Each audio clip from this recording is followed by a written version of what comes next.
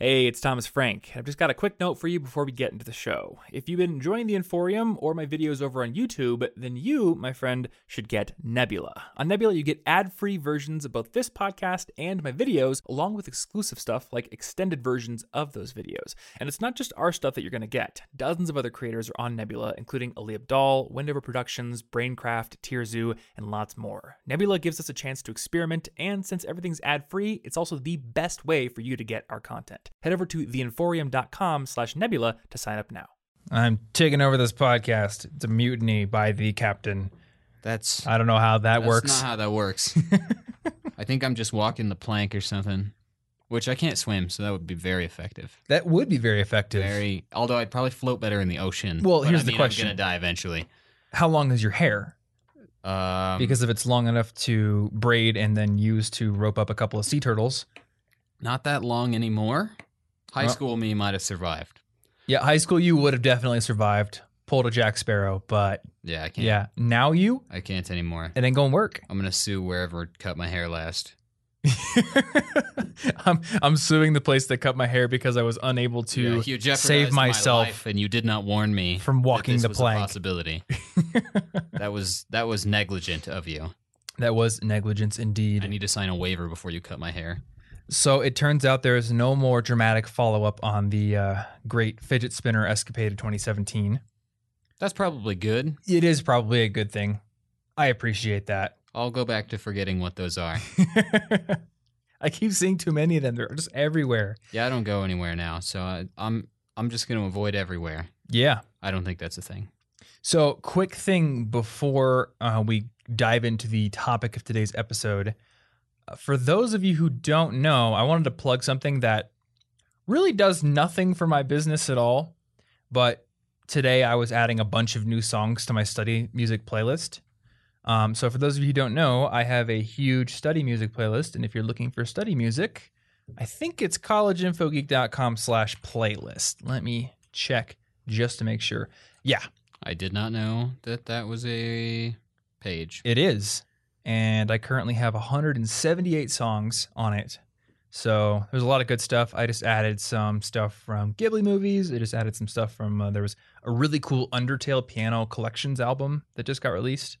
Some Professor Layton stuff. There's a lot of video game stuff on there, but it's not all video game stuff. There's some like movie soundtrack tracks, you know. Tracks. As opposed to other kinds of tracks. Some sort of snappy business name. Tracks. Yeah, welcome to Tracks. I've got some just, regular music albums that aren't part of any other kinds of media, but I've been cobbling this thing together for the past few years, and I will continue to do so, and people tend to like it. I also discovered that on the comments of a lot of these videos, people like to misspell my name, which is really weird to me. I don't know why they're doing that. Like on purpose? Like it's a meme? I think, yeah, I've somehow become a meme. Okay. But not on my own videos. That is what it truly means to live, I think. Well, I think that's, you know how they say, like when you get your first hate mail, you've made it? There's like 3 stages of made it. There's when you get your first hate mail or haters, and then when you get your first imitators, and then when you become a meme. How can I get hate mail if I don't give anybody anywhere to send me hate mail to? I'll just give it to them. Okay. Hey, everybody, Martin's address is... Yeah, you're going to do and then you just throw like one of those bleep... Well, you're the editor. I could just give you everyone your address and then you bleep it out. Yeah, that's true. That's very true. You have the power here in this situation. I do. You just, instead of bleeping it out, you just put my address in there instead. Yeah. Take that, Tom. Yeah. It's not going to take a lot of editing, to be honest. That's true. It'd be very easy. But yeah, so there's a weird meme in the comments of a lot of these videos where they just say like, Lamas Dank sent me there. Okay. I don't know why. That's cool. I find it kind of amusing though. Okay. But yeah, so collegeinfogeek.com/playlist if you want some study music, after this podcast ends, because clearly you wouldn't stop listening to this podcast to go listen to beautiful music. We can make beautiful music. We can. You mean like armpit farts? No. No, that's not what I mean. That's true. Actually, I have been getting back into guitar lately, so the music is coming back. It's another good example of, how we've talked about the spacing effect, where even if you go years without doing something, you get back into it and it's awful for a while. You're just depressed because you aren't as good as you used to be. But then like surprisingly quickly, the skill happens to come back and you're better than ever. Like and the connections are in your brain. You just need to wake them up. Yeah. And there's a book called, what's it called? It's called How We Learn by a guy named Benedict Carey. And in that book, he talks about this theory of learning called the forget to learn theory. And essentially, it proposes that there are two different types of memory strength. There's the storage strength, and then there's the retrieval strength. So when a memory is encoded the first time, there's a certain amount of storage strength based on a variety of different factors. But the key here is that storage strength does not go down over time. But the retrieval strength does. So it's really like forgetting isn't that the memory or the connections in your brain have disappeared. It's like if you put it in there good enough, it stays. Yeah, but you might not be able to find it. I like to think of it as like a library where like the books are not going to get eaten by bookworms or stolen or anything like that. But the catalog gets disorganized and starts missing records and stuff if you don't keep it up over time. So you have to do some work to bring it back. But I had the same experience with skateboarding and now with guitar. There's a little bit of time sucking, and with the guitar in particular, my finger calluses had gone away, so my fingers were like in horrible pain. Yeah, you kind of have to start from scratch with those. I don't think that your brain's going to save your finger calluses for later. It's true, but I mean, when did I get the guitar? Like 2 weeks ago or something like that? Maybe. Time is an illusion, Tom. My fingers are like rock hard now. Again, it didn't take that long, and I'm much, much better than I've ever been in just 2 weeks of kind of practicing and reviewing and stuff. So, and I will give a shout out to an app that is not sponsoring this podcast, but I just like, and you know what? Maybe we should get them as a sponsor soon. I picked up an app called Musician. It's like the word cool. You, like you instead of me, Musician. And it is sort of like, it's almost like Guitar Hero-esque, but for actually learning music. Like you have it on your iPhone or your iPad or even on the computer, and there's like a scrolling guitar neck. And you can do it for piano as well, but I haven't looked at the piano thing because I don't play piano. And it's kind of like tablature. The numbers on each screen come by, and you have to play them at the right time. And the mic is able to very accurately tell if you played it correctly. So I've been using that to learn a lot of things, relearn a lot of things, and teach myself a bunch of stuff that I just never learned growing up, like alternate picking and how to read real music and all that kind of stuff. So I'm kind of filling in the gaps with that app and then just also practicing for fun in my own time. Yeah, that app looked really cool. It's pretty sweet. If you ever get back to piano you can play piano and guitar. You're like a multi-instrumentalist kind of guy. Yeah, I'm a lot of things. I do a lot of things. It's true. Yeah. Anyway, today we're talking about freelancing, not playing instruments. Though I suppose you could be a freelance music teacher. You could do that. So, boom, segue. That I didn't drive off a cliff. Something like that. Yeah.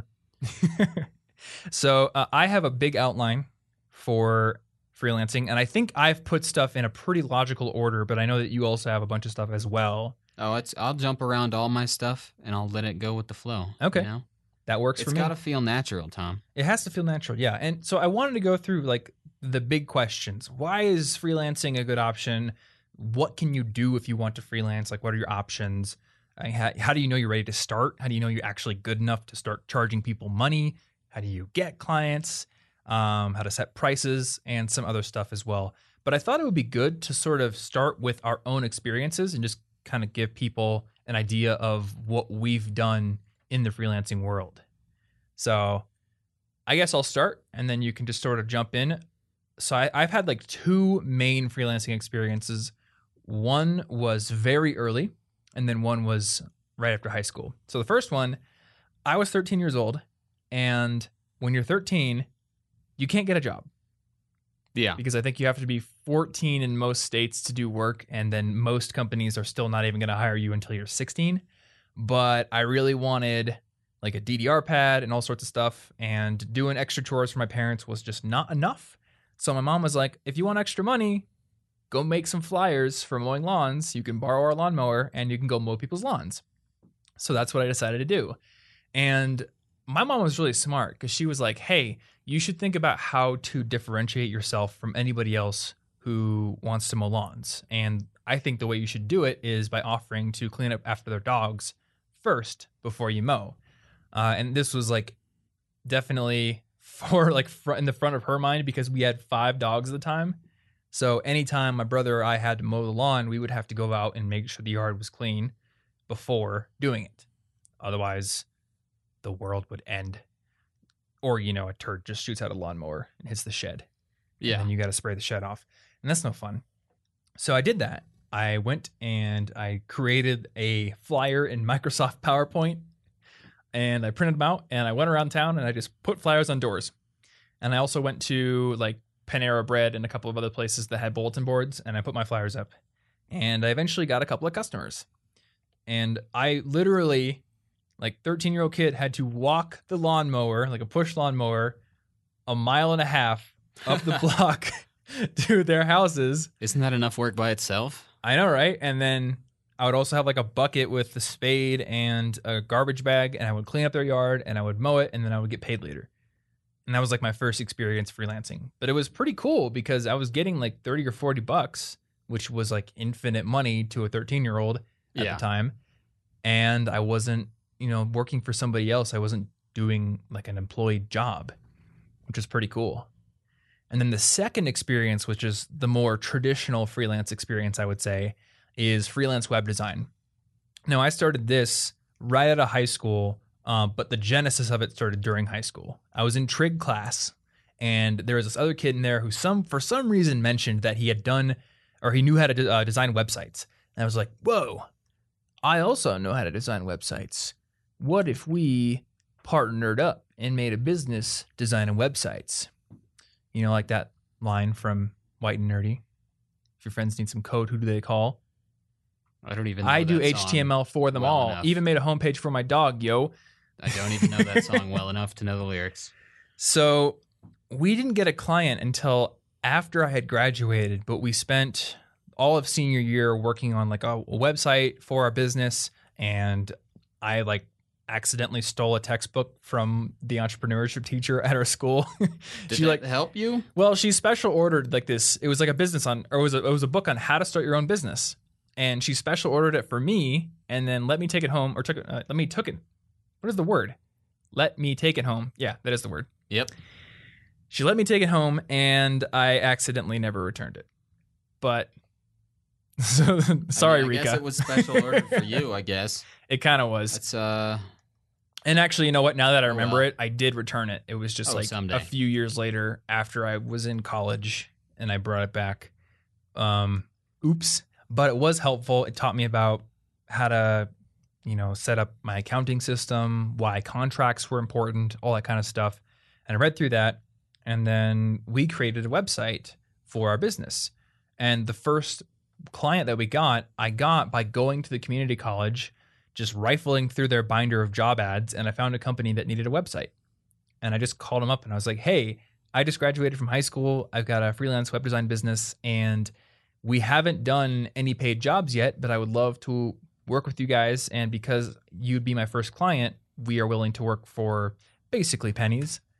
And they accepted. So that was kind of the genesis of Radiant Web Design, which is the name I called it. Yep. And then I ended up having, I don't know, maybe 7 or 8 more clients over college, which was a lot of good extra money. Yeah. That helped to pay off loans, that ensured that I wasn't one of those people who was like, oh, I can't go get a burrito because I'm super poor. So it was pretty nice. Work for burritos. Hey, that's a good setup right there. Yeah, that's fair. Yeah. That's fair. Anyway, what kind of freelancing have you done? So actually, I've only really had one freelancing experience, and that is when I built the College Info Geek redesign a few years ago when I was in college. Oh. So it was just one thing, and I think the fact that I've only had one freelance client is actually still interesting because it's a good proof of the fact that you may be one good client away from a stable income or a future. So if you're like, oh no, I have to get 100 clients and the success rate of like cold calling and finding people and doing all this stuff is so low, the success rate doesn't need to be high if you find the right client. Mm-hmm. 1 or 2 can be enough to pay your bills. Yeah, and I think that's a very good point. And for any of you who have not seen my latest YouTube video, I talked about how to set up a lifestyle where you can travel and work at the same time. And depending on the value of your skill, you could potentially fund travel and like all of your expenses with just one client. Yeah. And I mean, that's how it worked for you. Yeah, because I was doing my college job, but I was like, I really want to work on web design right now. Mhm. I knew you wanted to redesign the site, and I was like, I could do that, but my time is totally taken up with this desktop support job and my classes and stuff. But I suppose if you could pay me enough to build this website, then I would be willing to quit that job for now. Yeah. So that we could work that out. And I completely swapped out my semester student job for a freelance workable from any building I want on campus job. Isn't that how we figured out the pricing as well? Yeah. I think I think you literally, it was just, here's what I'm going to make for the next semester. Pay me that, and I will quit that job and do this one, which will give me experience that I want. Yep. Because I didn't want to do desktop support when I graduated, even if I was good at it. I was more interested in web development. So I just wanted a clean swap that gave me experience I wanted. Mm-hmm. I'm trying to remember what got us started with you doing the redesign. I do remember that at the time, the version 3 of College Info Geek, which is like old now, because we've had this version of the website for like 4 years at this point, it wasn't responsive. Yeah. And I think that was like the main thing I really wanted to fix, but that was a problem because I didn't know how to code a responsive website. Yeah, and I had just done that on my blog at the time. I think that's what it was. I think it was because you did Polyglot and you had made it responsive, and I was like, I want that, but I don't know how to make it. Yeah, and see, I didn't even really know how to build that either until I got the framework. I just deconstructed it and figured out how it was working. Mm-hmm. But so I proved the skills. You saw that I had them, and then I was just casually like, I mean, I could do it. Yeah. Maybe. And the cool thing College Info Geek's a business. is if you want to freelance, your clients don't have to be people who can't do whatever you're offering. They just need to be people who could do something else and let you do it and profit from that. And that's why I hired Martin, because I knew, like, I had built every single iteration of College Info Geek up to that point. I'd done freelance web design myself. I knew PHP, I knew MySQL, I knew all the stuff. But I realized if I spend dozens of hours teaching myself responsive web design and building this new version of College Info Geek, that's dozens of hours that I'm not using to record podcasts or to write new stuff or to do guest posting for other people or to meet new people, all the stuff that I was really good at already.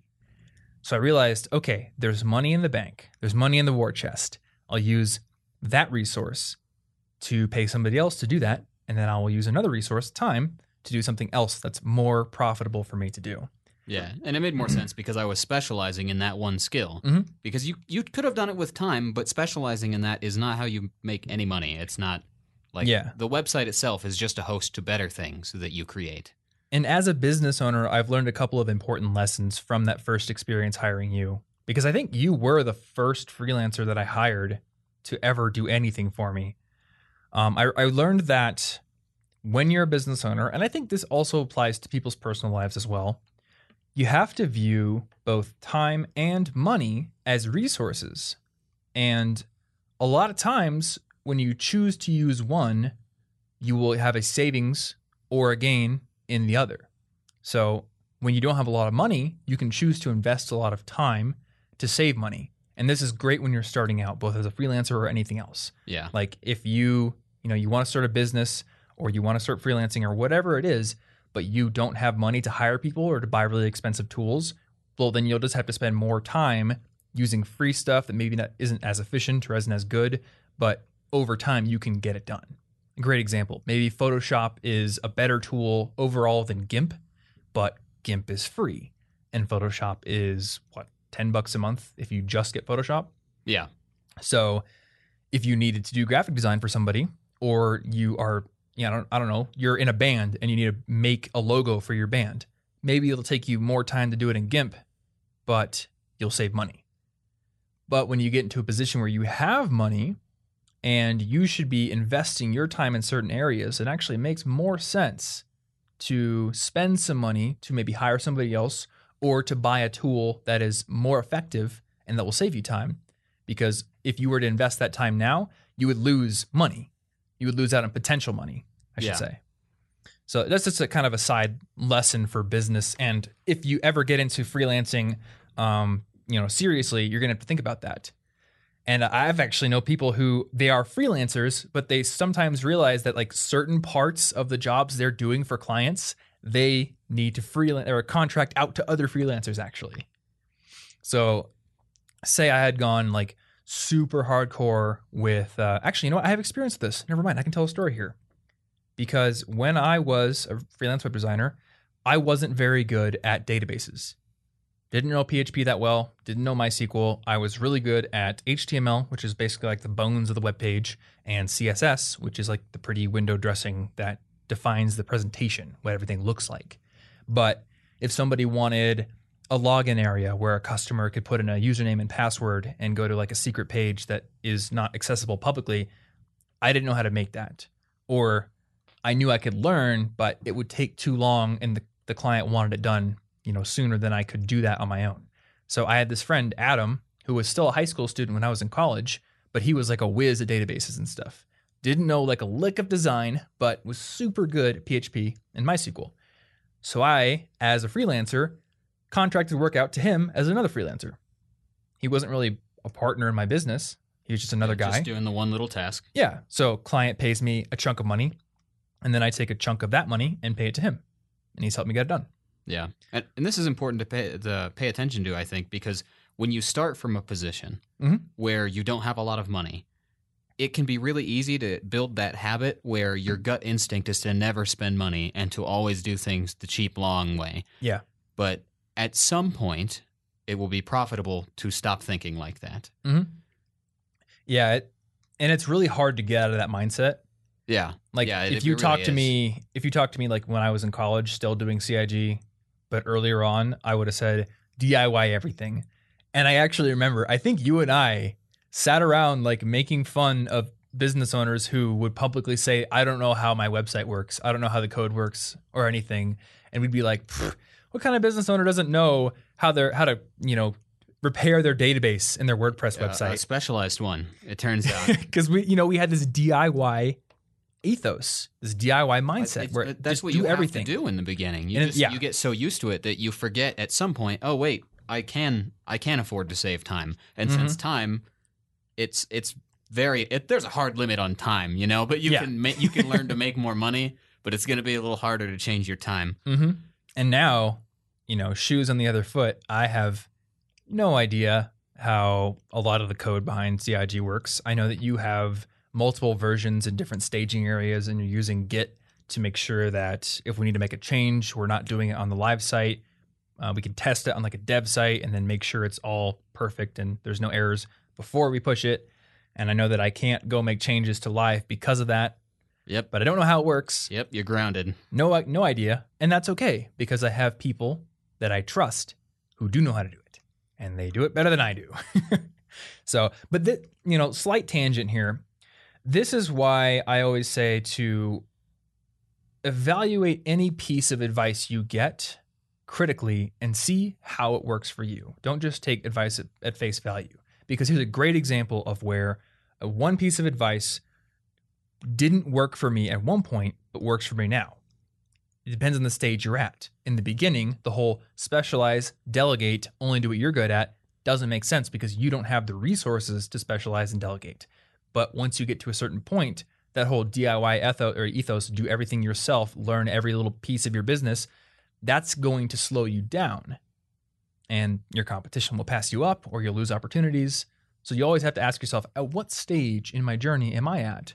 And would this piece of advice that worked for this person work for me now? Or maybe would it work for me later? Or would it never work for me at all because I have different values than that person?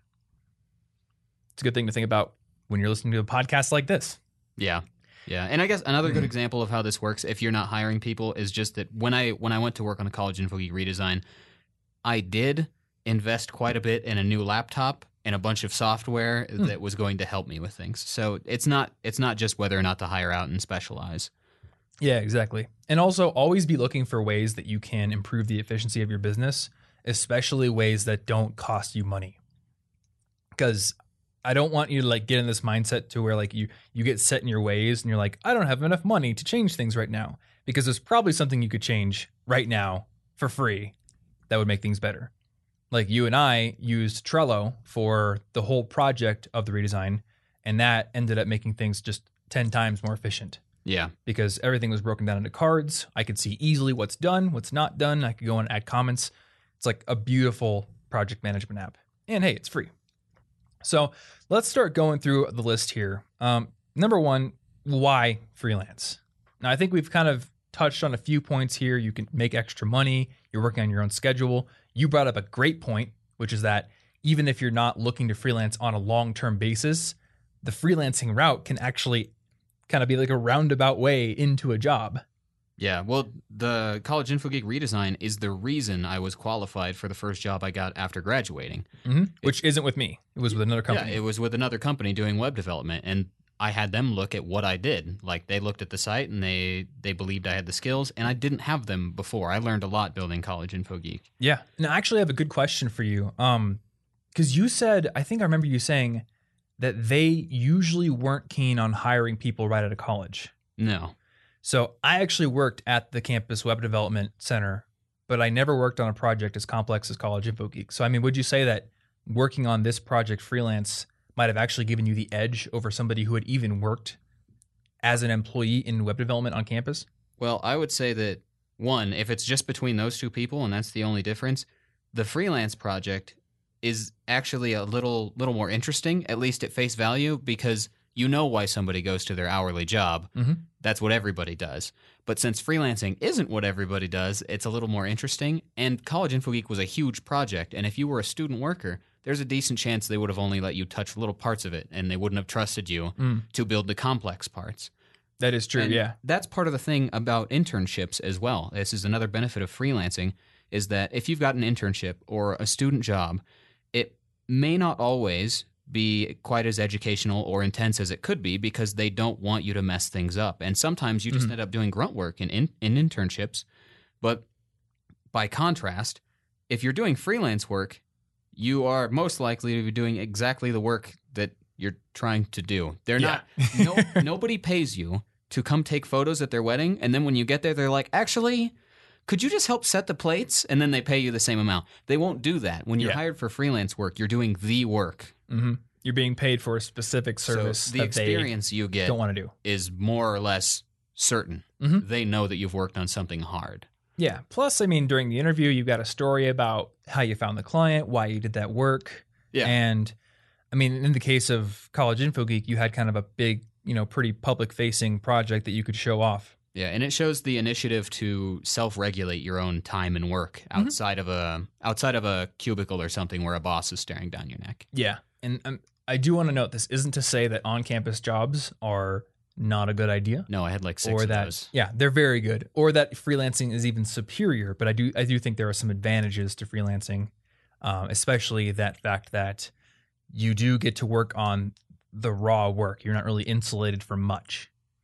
And I do have to say that the web development department on my campus didn't do a whole lot of insulating. There were some people there who were really good at what they did, and they ended up, some of them actually ended up working full time for the department after they graduated. Cool. But in my case, like, the work I did there definitely gave me some experience, but there was nothing I did there that even held a candle to what you did on the CIG redesign. Yeah. Like, so it was a huge project. Depends a lot on what business or department you're in, whether or not they have people that can afford to trust you or not trust you to do something difficult. And I'll also say, like, during the projects that I did for clients as a freelancer, the motivation and drive to push myself to learn the stuff I needed for that client was so much higher. Because I was like, I mean, obviously there's motivation to learn what I need to learn at the employee job. Yeah. Because I wanted to be a good employee.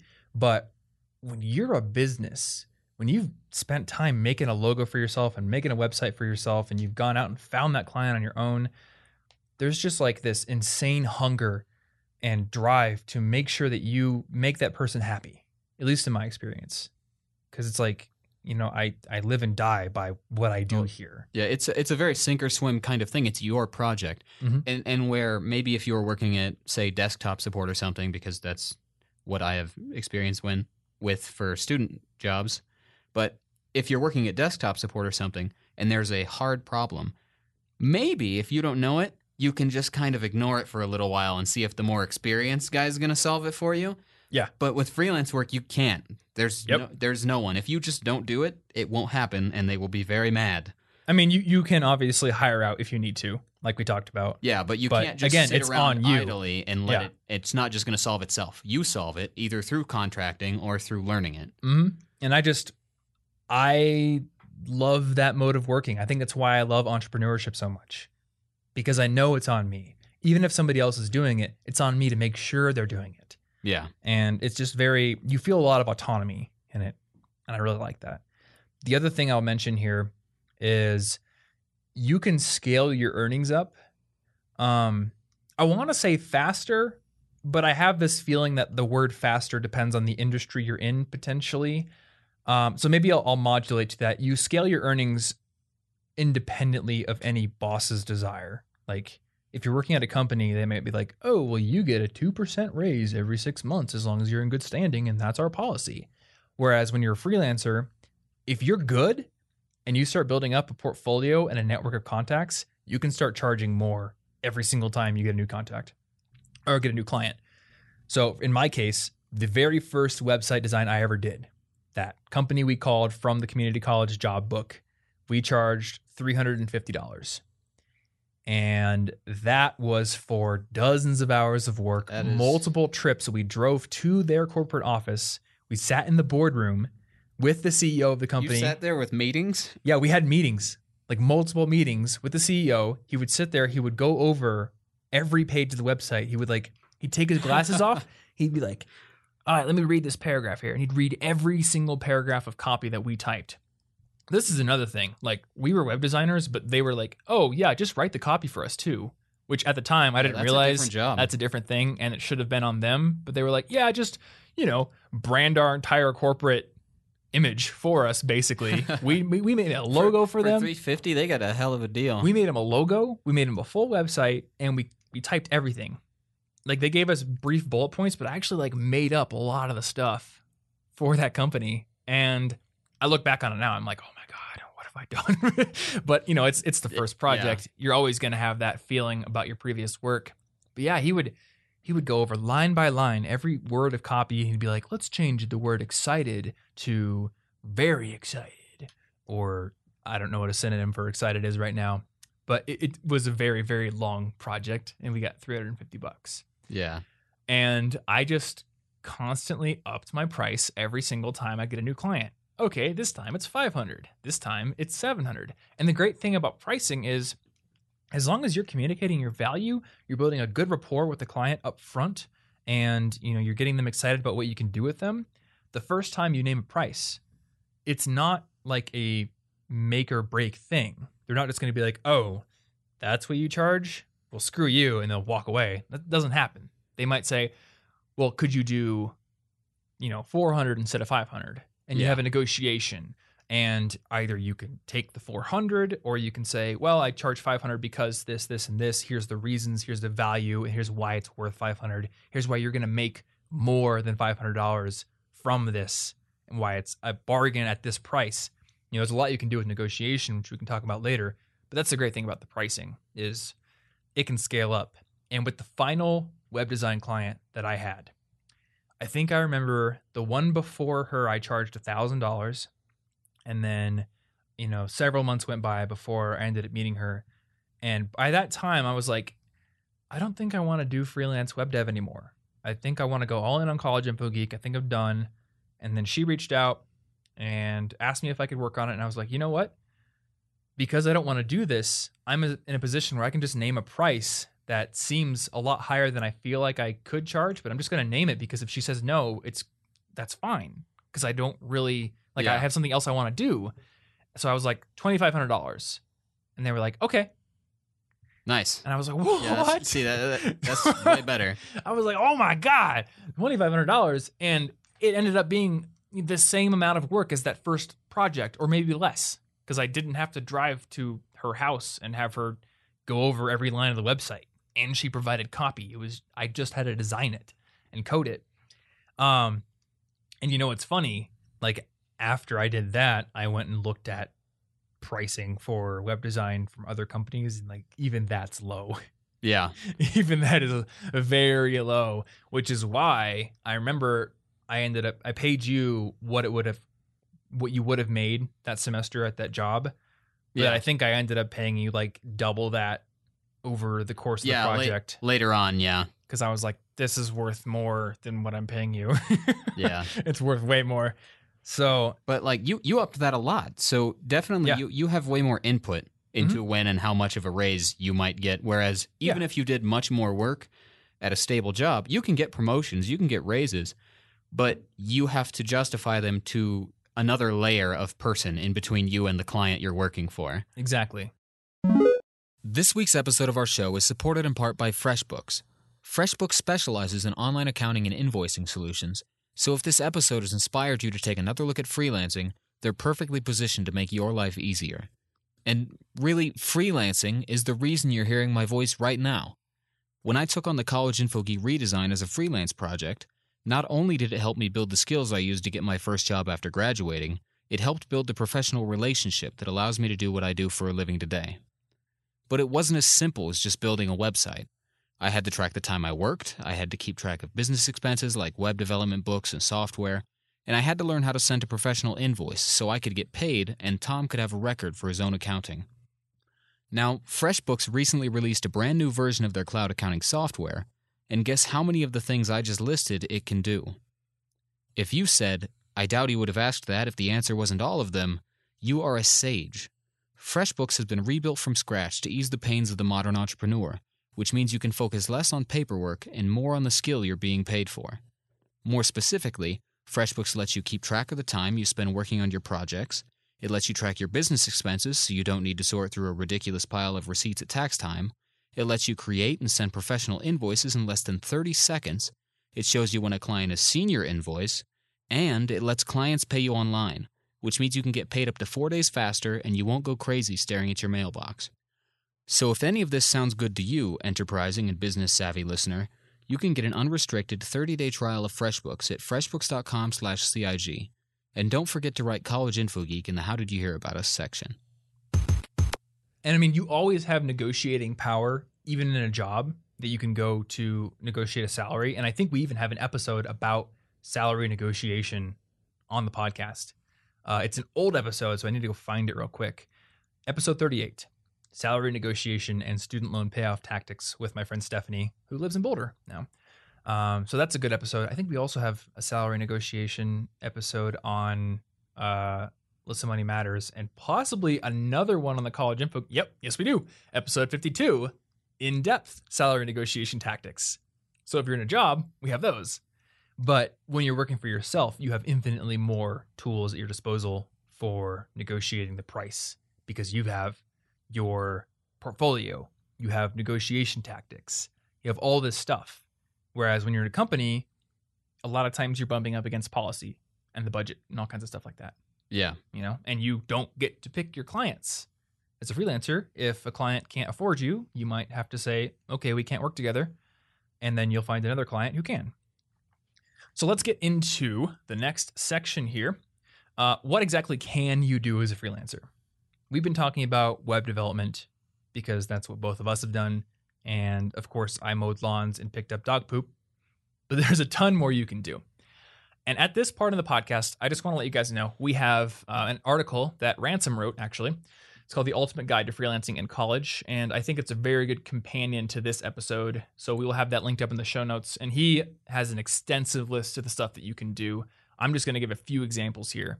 So you do have your computer skills, including web development, programming. There's things like graphic design, and also computer repair, actually. Oh, yeah. If there's somebody in your town, like if you're in a town where the only option is Geek Squad, then maybe there's a spot for you in the market to be able to, go to somebody's house if they need repair and they can't really go to Best Buy, or you could charge less, or you could be friendlier or better than they are. I don't know.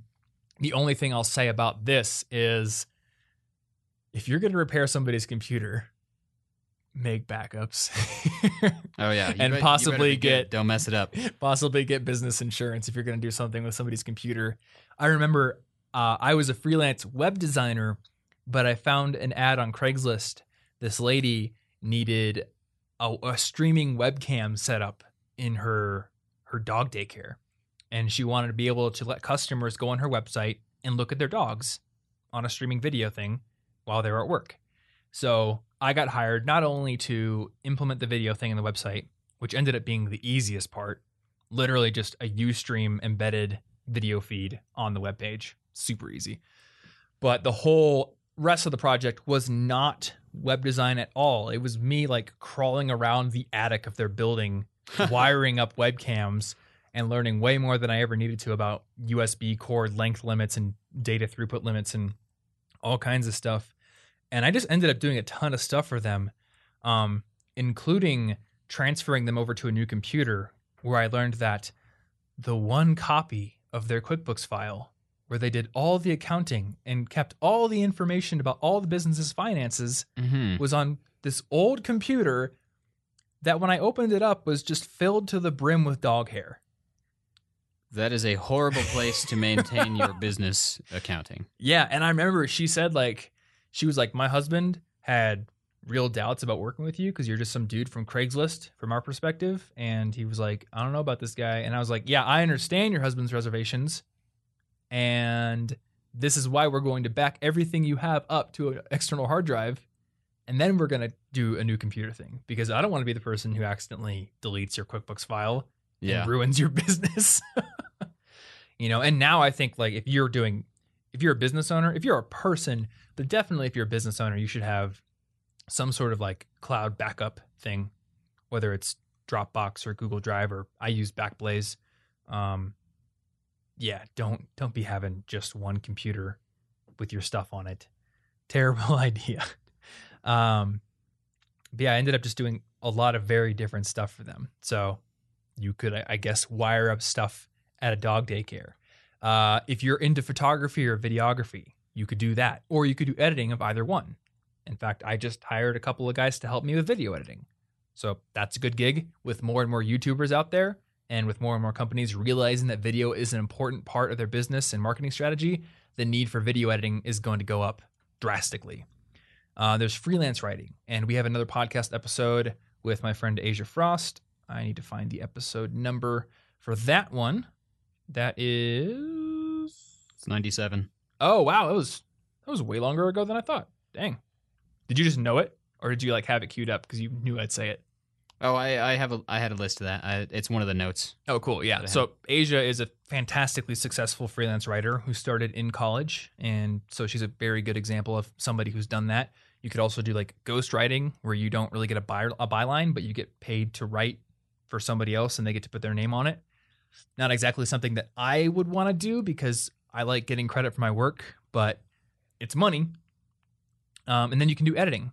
If somebody is a good writer, but they need an editor, boom, you can do that. My friend James Ranson does that. You could do event planning. You could do virtual assistant stuff. My friend Kayla does virtual assistant stuff for me. Every time I upload the podcast to our YouTube channel, she goes in, sets the title, makes all the end card stuff, sets the tags. All that stuff is taken care of for me. I pay her. It's awesome.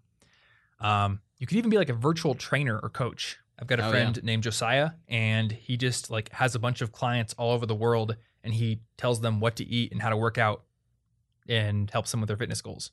Yeah. I mean, that's what my, obviously not the same exact work, but my Spanish teacher on italki exclusively does that. Oh, yeah. I forgot. A full-time job. You can be a tutor. Yeah. Freelance language tutor. And you could do that on italki or through Skype, even if you had like a web presence or something. And I think, are there other sites where you can do like language tutoring? Oh, yeah. Yeah, there are.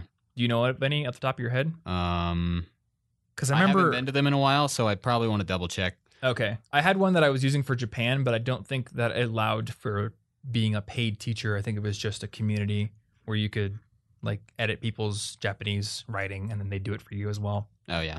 But italki is a good one if you want to get paid and you're fluent in a certain language. And then, of course, there's your manual stuff. There's lawn mowing, there's shoveling driveways, all that kind of stuff. I remember when we were in the old house in Des Moines, I found a guy off Craigslist, and he came and mowed the lawn every other week. I paid him because, again, I could have done it, but my time is better used on my business. So money well spent. He got money for college. It was a good setup. And then, I mean, you could even help people with like organization. There are people out there who want help organizing their stuff.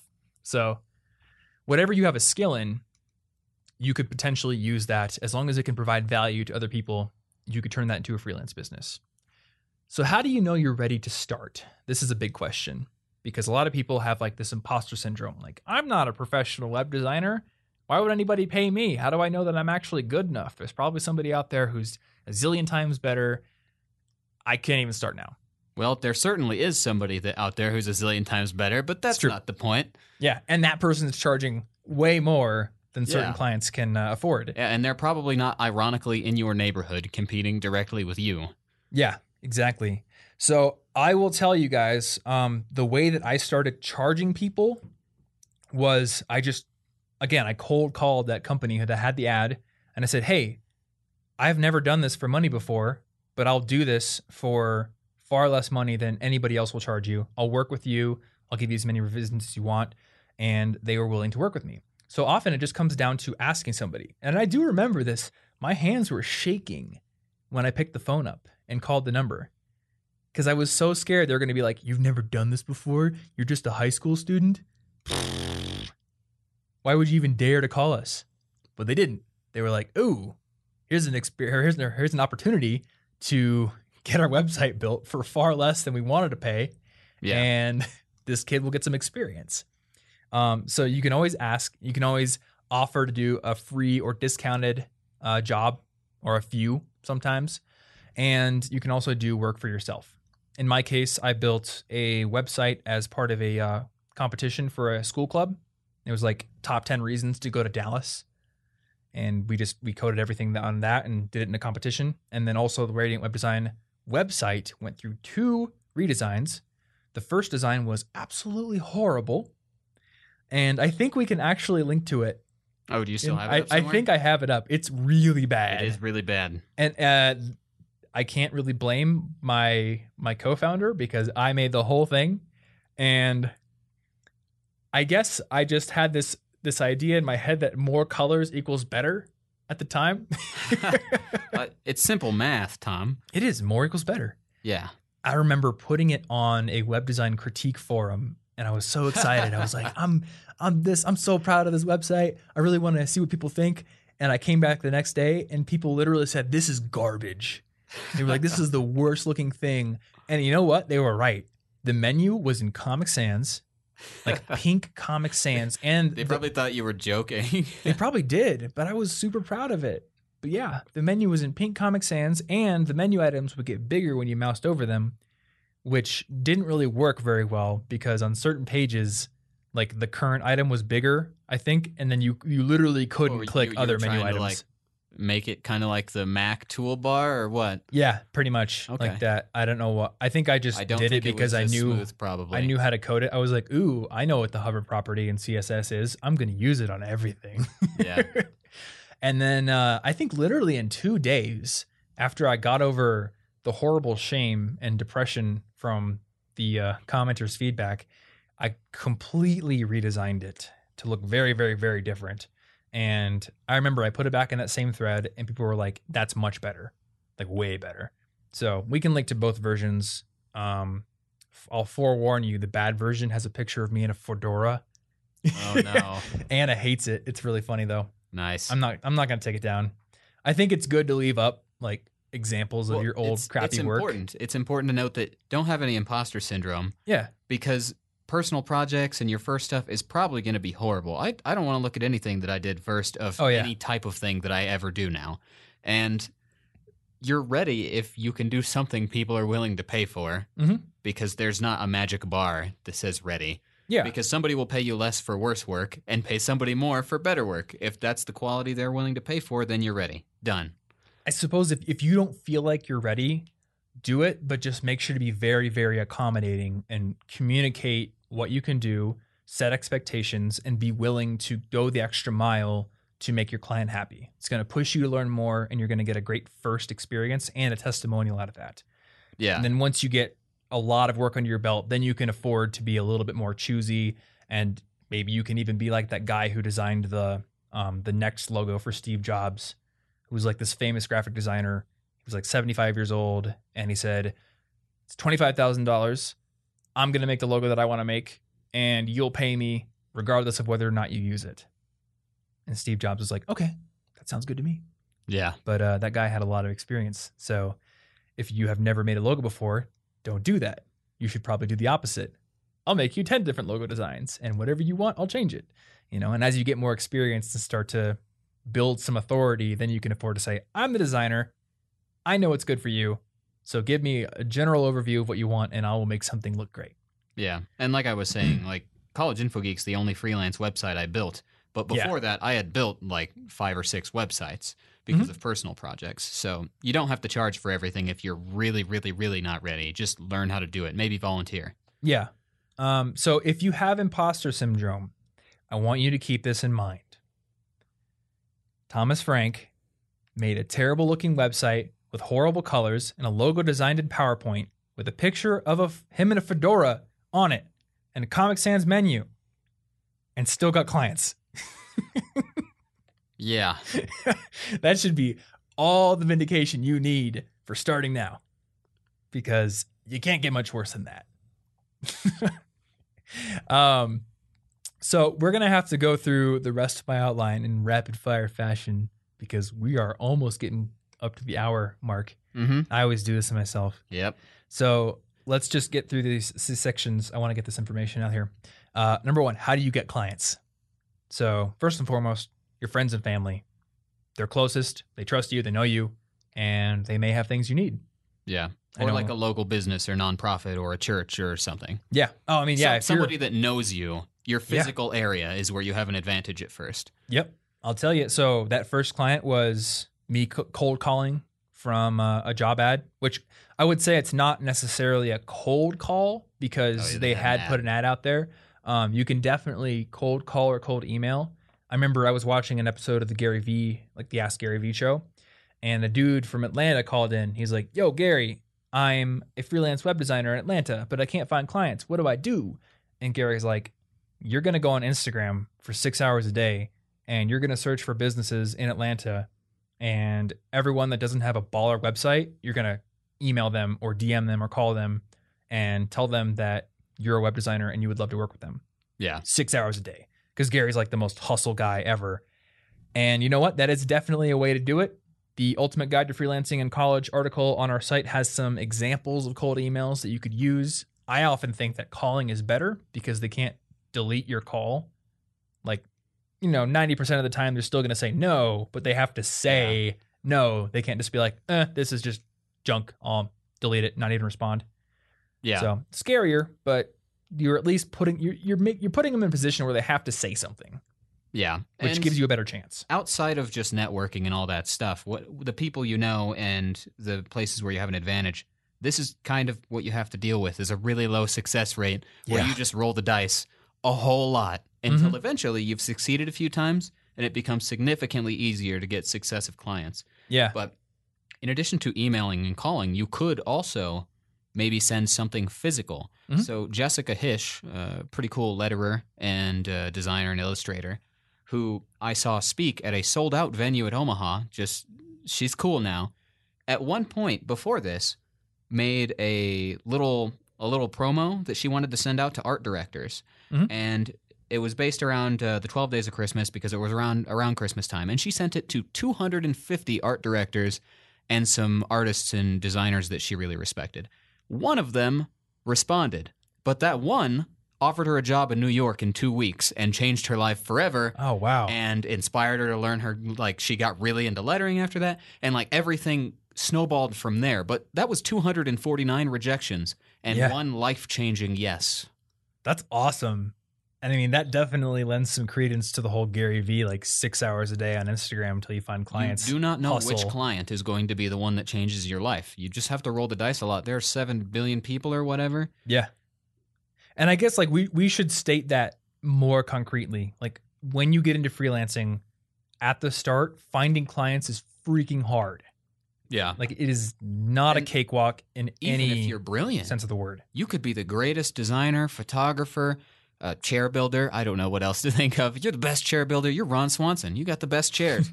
But even if your website's the greatest thing ever, look at how many websites there are. People aren't going to magically find you if you do not already have a following of some sort. Yeah.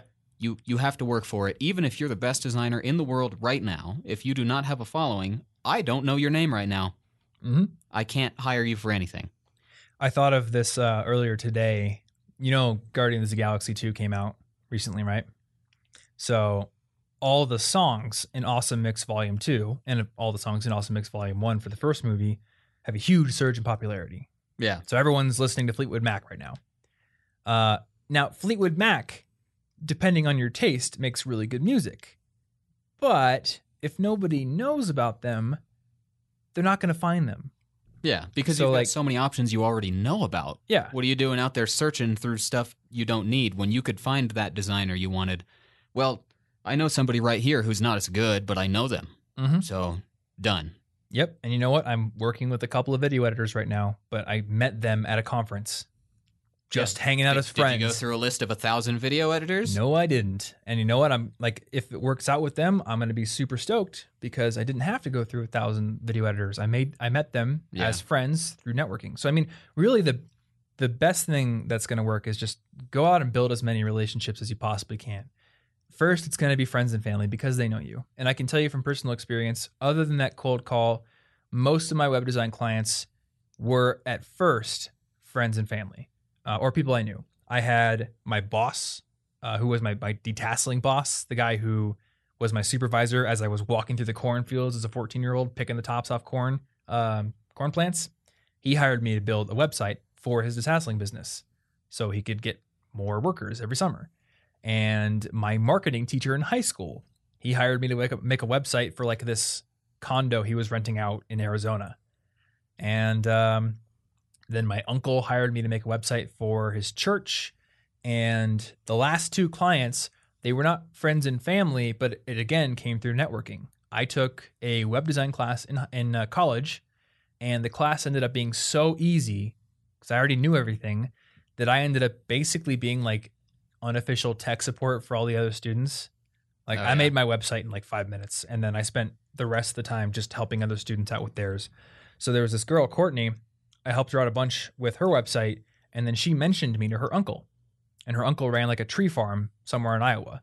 So he got in touch with me, and he's like, "Hey, my niece said that you were good at websites. Can you code me a customer login area and then put my price sheet on the website? I'll pay you $1,000." Boom.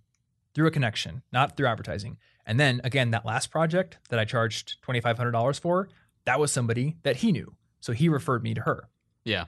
So as you do more work, as you work for more and more people, you start to build a network. People just start to trust you and like your work, and they'll mention you to other people who know or who need what you can do.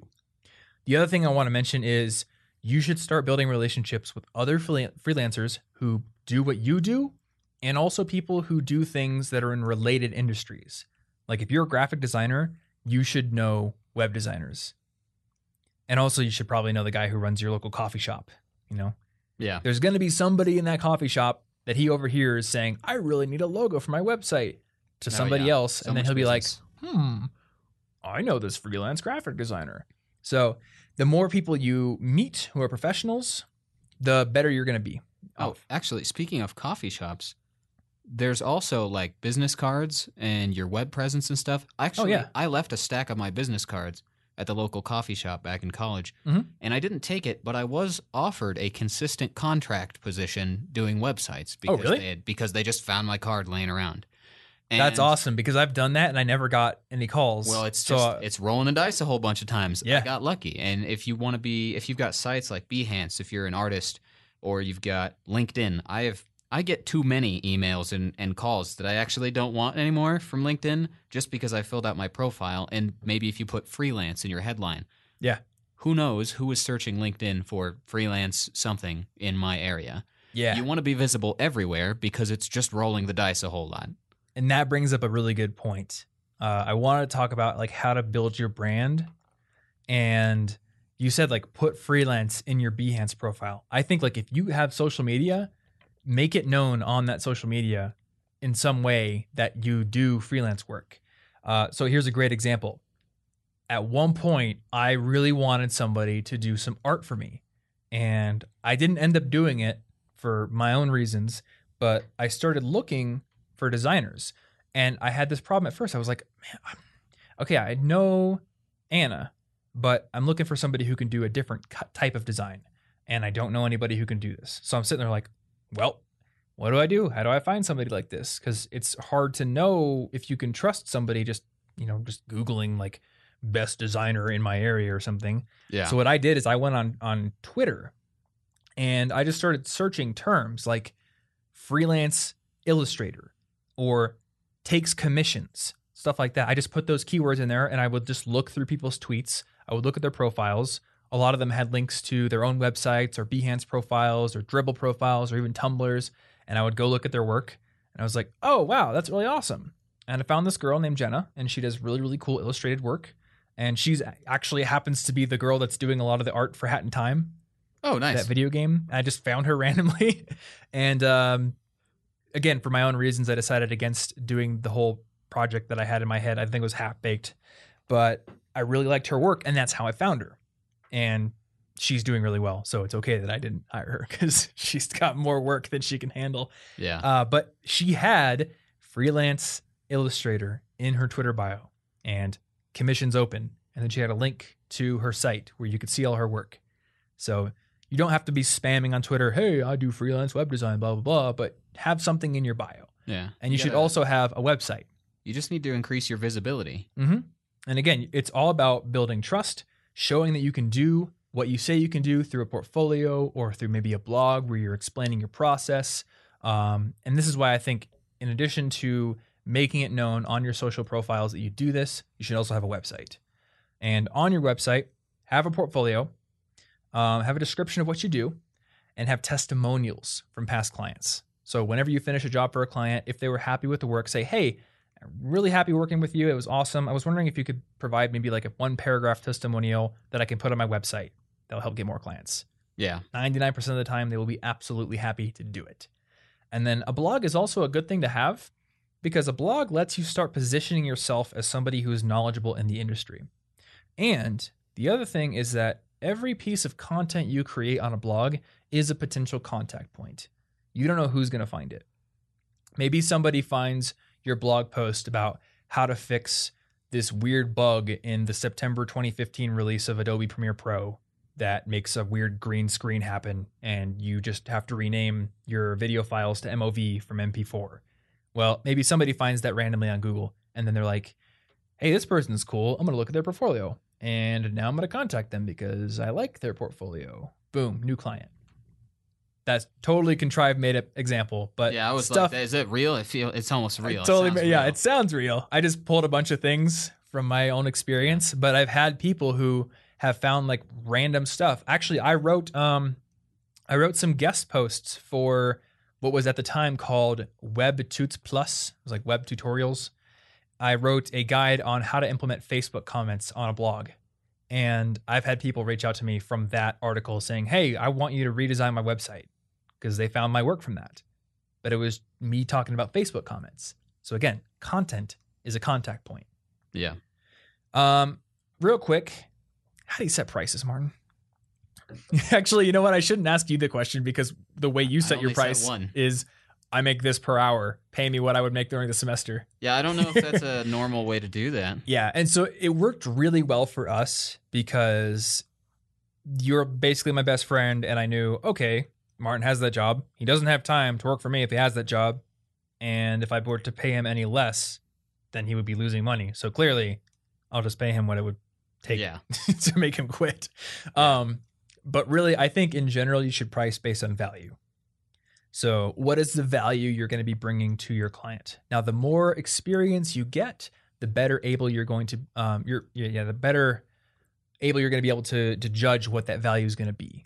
When you're starting out, maybe it's hard. Again, when you're starting out, maybe you have to discount your prices a bit to get your foot in the door, to build that initial body of work, and to build trust in that initial network. The other thing you can do is look at your competition. When I created Radiant Web Design, I decided that one of the things I was going to compete on was price, because I was fresh out of high school, not that experienced, didn't have a network, and there were other companies in my area that did web design. So I thought correctly, I can't charge what they're charging. I don't have a ton of sales experience. I'm not a good negotiator. I'm basically a blank slate. But I know that if I charge fewer dollars than them, then there are going to be clients out there who maybe can't afford the big company, but can afford me. So, and in fact, on the Radiant Web Design website, you can go look at it in the show notes. I'm pretty sure the homepage says like our value is creating eye-catching web designs at a great price. And I think like we specifically say it costs less than it's going to cost at a bigger firm. Yeah. So I remember I went to the websites of other firms in my area, and some of them actually had pricing packages right on the website. And I was like, wow, okay, so this company charges $3,000 for a 10-page website. This was back when number of pages was a good metric for the complexity of a website. Yeah, that's interesting. Which you know what, honestly, it can be still depending on the type of client, the type of job. But anyway, I was like, all right, they're charging $3,000 for 10 pages. I will charge like $400. Whole new segment of clients. You know, maybe there's like a cupcake shop up the road that couldn't dream of dropping $3,000 on a website, but $400, well, that's not too bad. I could do that.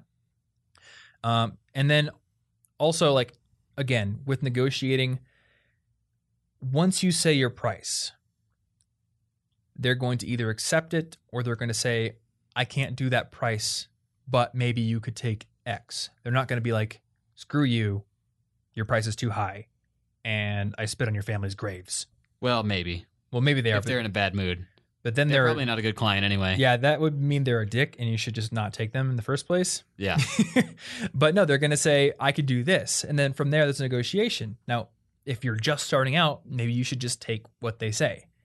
If you have a little bit more experience, maybe you can communicate and come back with a middle price. There's some haggling to be done there. So there's a lot of stuff we could link to on pricing. And if you have anxiety about it, just realize this is a huge pain point and cause of anxiety for basically every freelancer. Yeah. It's very tough to actually state a price. So as you get more experience, you'll become more comfortable with your pricing, but you got to get there through hard work. A few little random tidbits before we end this. Number one, get a contract. And this is because like you want an ironclad, legally binding statement of the work that's going to be done. Now, this is actually one of the reasons that I had this idea that I didn't want to be a freelancer going forward in the future. And I was scared of entrepreneurship because I was so intimidated by all the legal and the financial stuff. I was like, I don't know how to do accounting and I don't know how to do a contract, and going to a lawyer is going to cost $1 zillion, blah, blah, blah. Now I have experience now. Going to a lawyer is not $1 zillion, but depending on your funds right now, you might not have the money for it. I mean, a lawyer might charge you $300 to make a contract. Maybe you don't have that right now. So what I did is I found a book that was all about how to build a web design business. And in the back of the book, there was a sample contract. And I sat at my computer and I typed up that sample contract in Microsoft Word, and I made a few changes just on things that I thought were better, and I used that as my contract. And maybe it didn't have literally every single thing that a contract should have, but it had the basics. And I think like one of the big things that you need to hammer out in your contract and make sure that your client is aware of and signs is the scope of the work. Because say, you say, okay, I'll build you a 10-page website. And they're like, cool, I'll pay you $500. But then they want 800 revisions to the homepage. And they're constantly calling you like at midnight. Hey, can you change the picture of the homepage? We actually want to have my dog as the header. That also sounds real. It does. Well, I think there's an oatmeal comic that's like the web design clients from hell or something like that. Actually, there's a blog called Clients from Hell. And you can read all sorts of horror stories. So have a contract that defines the scope of the work. I will do 10 pages and the customer will provide the images. The customer will provide the copy. They're not going to have me typing up ad copy for their business. I'm a designer. And if they want revisions, here's how many revisions I will do before I start charging for revisions. So I would recommend maybe like 3 or 4 revisions at most for a page. And then after that, like it's $75 an hour or something like that. So that way you're making it clear. You can't just be flip-flopping and changing your mind all the time and having me do things for free. Here's a scope. And if you want anything beyond that scope, there's going to be an extra charge. Now you can just go find a sample contract online and use that. But there's also an app that I know, I think your friend Will actually showed it to me. It's called Shake. Oh, yeah. Shake by Legal Shield. I think it's for the iPhone, I know. I'm not 100% sure if it's for the Android platform. If it is, it'll be in the show notes. If not, maybe there's an alternative. But Shake, it basically gives you boilerplate contracts that you can sort of enter your details into, and then your client can literally sign it on your phone, and it creates a simple contract that is better than nothing. Yeah. Because a contract is not a legal requirement, but if you don't have a contract, there's really no binding document that defines what was supposed to happen. So, yeah, well, you don't want somebody to be like, I thought we agreed on 200. Exactly. Yeah. If it's just in and it's your it's not word in writing, against like a CEO, and you're just like a little high schooler or something. What are you gonna do? Yeah. You have no power there. Oh, that also reminds me. I would also recommend getting half up front for a lot of different kind of jobs. Oh yeah. Like don't just do all the work and give it to them and then have them pay you afterwards. When I did web design, even with that first client, it was 50% up front and then 50% on delivery of the final files. It's just a good way to kind of cover your butt, because every freelancer will tell you they have horror stories about clients who don't pay. And, even if you don't give them the work, you've still put all that time in there. Yeah. So do what you can to protect yourself from the inevitable clients from hell. And then the other thing is track your business expenses. If you spend money for anything that's required for your business, so in my case, if I spent money on Photoshop, or if I spent money on stock images for a client, or if I spent money on a book that I needed to teach myself a certain programming language or skill, that is deductible from my profits. So I think FreshBooks is sponsoring this episode. They're a great software for entering in all those expenses and everything. Or we could just do it the old school way and do it in Excel, but I like using software. But whatever you do, make sure you keep a record of what you spend on your business, keep the receipts, and then you can subtract that from whatever you make, because you got to pay taxes on what you make, just like you do as an employee. But when you're a freelancer, it hurts more because you're the one paying it instead of a boss just withholding it from your paycheck. Yeah. So yeah, make sure you do that. Feels worse. It does feel worse, even though it's technically better, because it still feels worse, just because when it's withheld, you don't have that money ever. Yeah, there's no loss aversion. You don't have to give suddenly thousands away and then cry. Yep, exactly. So I think that's probably a good overview to start with. Again, we mentioned a few other episodes of the podcast that are useful. Oh, Martin, also put the episode with Grant Baldwin in the show notes, because that episode it's about how to become a professional speaker, but Grant actually talks about his experiences going and finding speaking clients, which is very different from the way that I've found speaking clients, which is get well known and have them come to me, which is not the way that most speakers are going to be able to do it. So, hey, it's another freelance opportunity, to be honest. So we'll have all those other episodes in the show notes. We'll also have our article, The Ultimate Guide to Freelancing in College, in the show notes. And we'll have a link to that video on how to travel and work at the same time, because, hey, if you're freelance, you can travel, which is pretty cool. So check those out, cigpodcast.com/164. And you can also find our favorite resources, books we recommend, and our dorm guide for anybody going to college soon or trying to figure out what they need for their apartment or dorm over at collegeinfogeek.com/resources. So that is all we've got for this week. Thank you guys so much for listening. If you enjoyed this show, one good way to support it is to go over to iTunes and leave a rating and review. That bumps us up the rankings, helps other people find the show, and lets us know what you think. So thank you so much if you do that. And again, thanks for listening. We'll see you in next week's episode, and stay cute.